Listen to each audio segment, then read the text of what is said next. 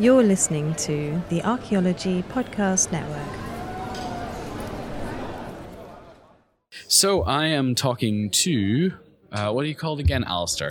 No worries, Alistair Galt. You kind of work for AOC, but you also do a lot of other things. So I kind of want to focus, how have you found the conference so far? So far, it's been entertaining. I arrived in the afternoon, so I missed the early morning registration and the first speech, the first speech that they go to the main hall for. I arrived in the afternoon for the New Generations meeting and also the Early Careers session and the session on transitioning from student to post-ex specialist. So that was focusing on geoarchaeology. So that was nice to reflect on that part of the profession, which doesn't really get talked about. This morning, I was focusing on buildings archaeology because I quite like laser scanning and that sort of recorded heritage. And there was a lot of discussion about the fact there's a lot of disjoint between buildings and archaeology, mostly because developers and planners don't consider buildings to be archaeology itself. So it's been a good couple of hours so far. So you're actually part of the new generation. How much are you head of it? I can't remember. Not quite. I'm a secretary, so I have a fair amount of power within it. Not to sound like a dictator. Which I must say, it does sound like you're actually trying to take that on. Secretary General. See, the thing is that what I've heard a lot of the time is about the need for archaeology to branch out further than it currently does. What's your opinion on that? So I do agree. So what we're trying to do within the New Generation Special Interest Group, to give it its full title, we are looking at ways of engaging with early career archaeologists and students in particular, and we're looking to aim more towards students now. Given the last couple of years, we've had cuts to funding for subjects for archaeology at A-level and like pre-university. So there's no provision to actually learn about archaeology really outside of the Open University. And even then, it's extortionately expensive now because of the rise in student fees. So a lot of people are being put off doing archaeology because it's not perceived to be a career worth chasing. And we got rid of A-level archaeology in England, didn't we? Yeah, that was a bit of a mistake, wasn't it? Yes, that was... your professional opinion and as representative of... No, I think I did mention this to start with, to be fair. I do, in my professional capacity, yes, it was a bad decision because it means there's no provision now. I have met archaeologists who became teachers to then specifically to study the A-level in archaeology. And conversely, I've met people in my university course who only got into archaeology because of the A-level. So already I feel there is an impact. Lots of university departments are recording significant drops in student participation. And I can't say conclusively that the lack of provision of pre-18-year-old levels of archaeology is directly influencing university degrees, but a lot of universities had to cut courses. Some of them had to close down.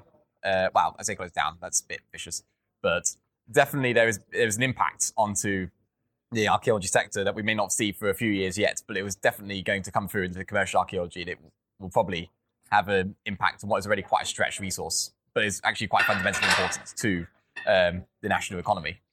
Yeah, and I kind of want to go further with this kind of discussion of impacts and effects. Obviously, look, I've talked to a number of people who are in businesses, and they've told me about how they've had to kind of bring people forward a couple of steps. They've had to jump people through because they just don't have enough people. We've a shortage of archaeologists, which I never thought I would ever hear in my life. And I just wonder, this kind of moving forward often is contrasted with this idea that there's experience missing there. These are people who've had to do more work because of the work necessary, but they're missing out on stuff. And I want to know, how is that reflected in the new generation? How is it dealt with? I mean, this apprenticeship thing that English Heritage does, is that really what we want to do? Or is there something different that we have to do? What is the new generation saying? So what we're saying, there's a lot of people do come, from what I've heard. They don't just come to us, they also go to other forums as well and express their grievances. I was one of them, has to be said. I still technically am.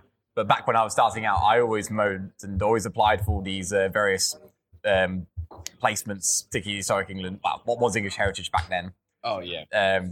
Back then, and they still run it, to be fair. They still run, but the trouble is they only have 1 or 2 placements a year in either geospaces or in recording buildings or any other specialist subject. So it's very competitive. So if you don't get it, you feel like somehow there's no other way through. So you do spend a lot of time sort of looking around just for placements and things. So it's hard. I will not lie. It's very demoralizing when you don't get that sort of thing, especially when you put in a lot of effort into the CV, you go for it, and it just doesn't come up at all. But isn't it funny how you're saying it's demoralizing not getting those things, but at the same time the industry is saying we're crying out for archaeologists. So yes, what is happening? What's happening? So where are these why is there seeming a gap that's not being filled? That's the question. I think there's not enough communication between the organizations about where the situation is, because I've heard conflicting statements from various people from other companies that, yes, one of them is that there is a shortage of archaeologists, but is it a shortage in general, or is it a shortage in specific departments? Because I've heard I can probably say with some confidence that it's post-X which is suffering the most in terms of bone specialists and pottery, all these other sort of things that you do after you go from the field of all your finds. You don't have enough people there for the post-X to actually go and actually analyze it. That's arguably the most important bit, because they're the last people to handle the finds to make the right interpretation. If you don't have that experience, then your reports becomes a lot less, it has a lot less clout behind it, because you can't tell, say, anything beyond like possibly is it male or female, because most archaeologists can probably tell you it's male or female, possibly the age, but they can't tell you the diseases on the bones and things like that. So there's a lot of information you're missing out on there, which is fundamental to the profession as a whole, and to the academic side as well. But we're quite unique in that we have a lot of, compared to other professions, we have there's lots of overlap with our academic side. And for example, I'm giving papers on digital ontology to European Association of Archaeologists in September. That's not a plug at all, honestly. But that being said, we do have a lot of people who work as commercial archaeologists, but also in the academic sector. So yesterday, the geoarchaeology students post-X, which was dealing with this topic, their advice is that people have just got to get out there and find a mentor, essentially. Now, it's hard because you don't know where to go to start with, but it's good advice because particularly if you can catch people when they're young and get their little bud of interest in archaeology, get them saying, you've got to get out there, volunteer, meet the people, get networking. It's fear of failure. There should be no fear to fail, because you're so young at that stage. We won't criticize you at that stage. You're simply there to learn. They're more than happy to take you on if you just ask. I mean, they obviously can't dedicate months and months to you, but they can help you in so many ways, sort of pointing in the direction of sort of what books to read, sort of who to contact, what's the best place to go to get the education that you want. I mean, it's going to be a bit tricky now if the university's split between vocational and purely academic in that way. So we have to see how it develops next 10 years or so. But the thing you can do at the minute is just get out there and just find people in your profession, ask them, what do I need to do to get to the level of your position, just to get on the ladder. And PhD students I've spoken to so many, and they say the same thing. It is all about just getting yourself out there, getting that practical experience, finding the right people to talk to so they can help you further develop your career. So it's mostly just a lot of it's sort of self-initiative, of giving yourself that time to go out there and develop your own skills, but at the same time having someone there to sort of help you, sort of point you in the right direction. The problem, obviously, with self-driven stuff is that you need the resources yourself to do that. You know, Yes. if you don't come from a well-off background, you obviously have to work all the time. And Yes. is there then there's structural things to that?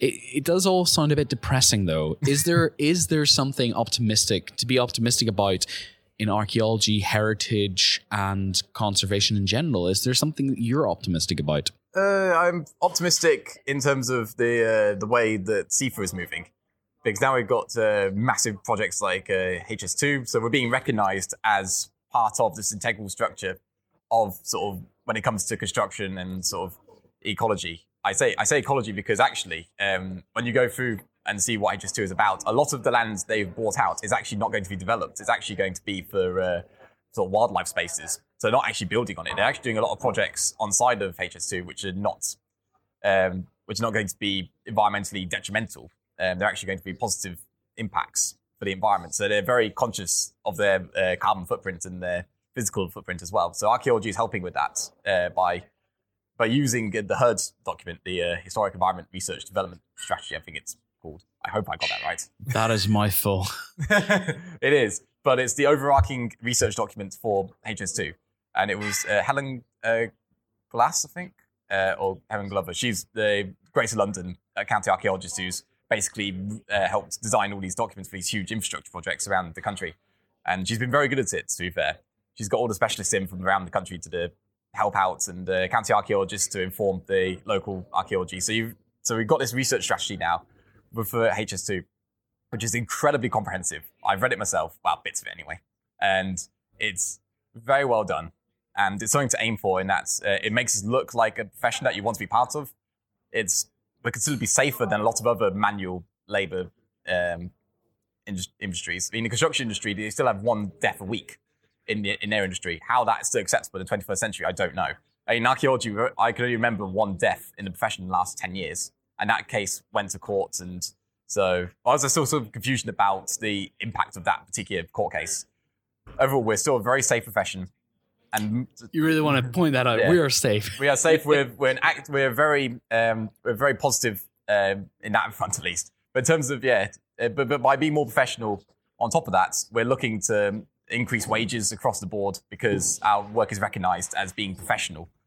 Even if you're not necessarily a registered organisation, the fact that archaeology is seen as increasingly an important resource for all of humanity, and not just alongside the environments or ecologists and stuff, it's definitely seeing an increase. I'm seeing an increase. I can't obviously disclose how much I am, but I'm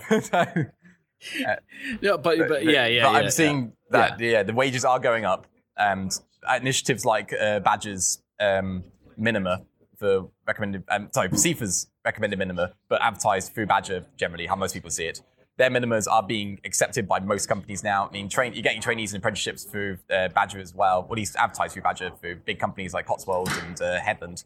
So they are doing their bit gradually. It's a slow change, and with all these major shifts or paradigm changes, to use the academic parlance, it's going to take time, unfortunately.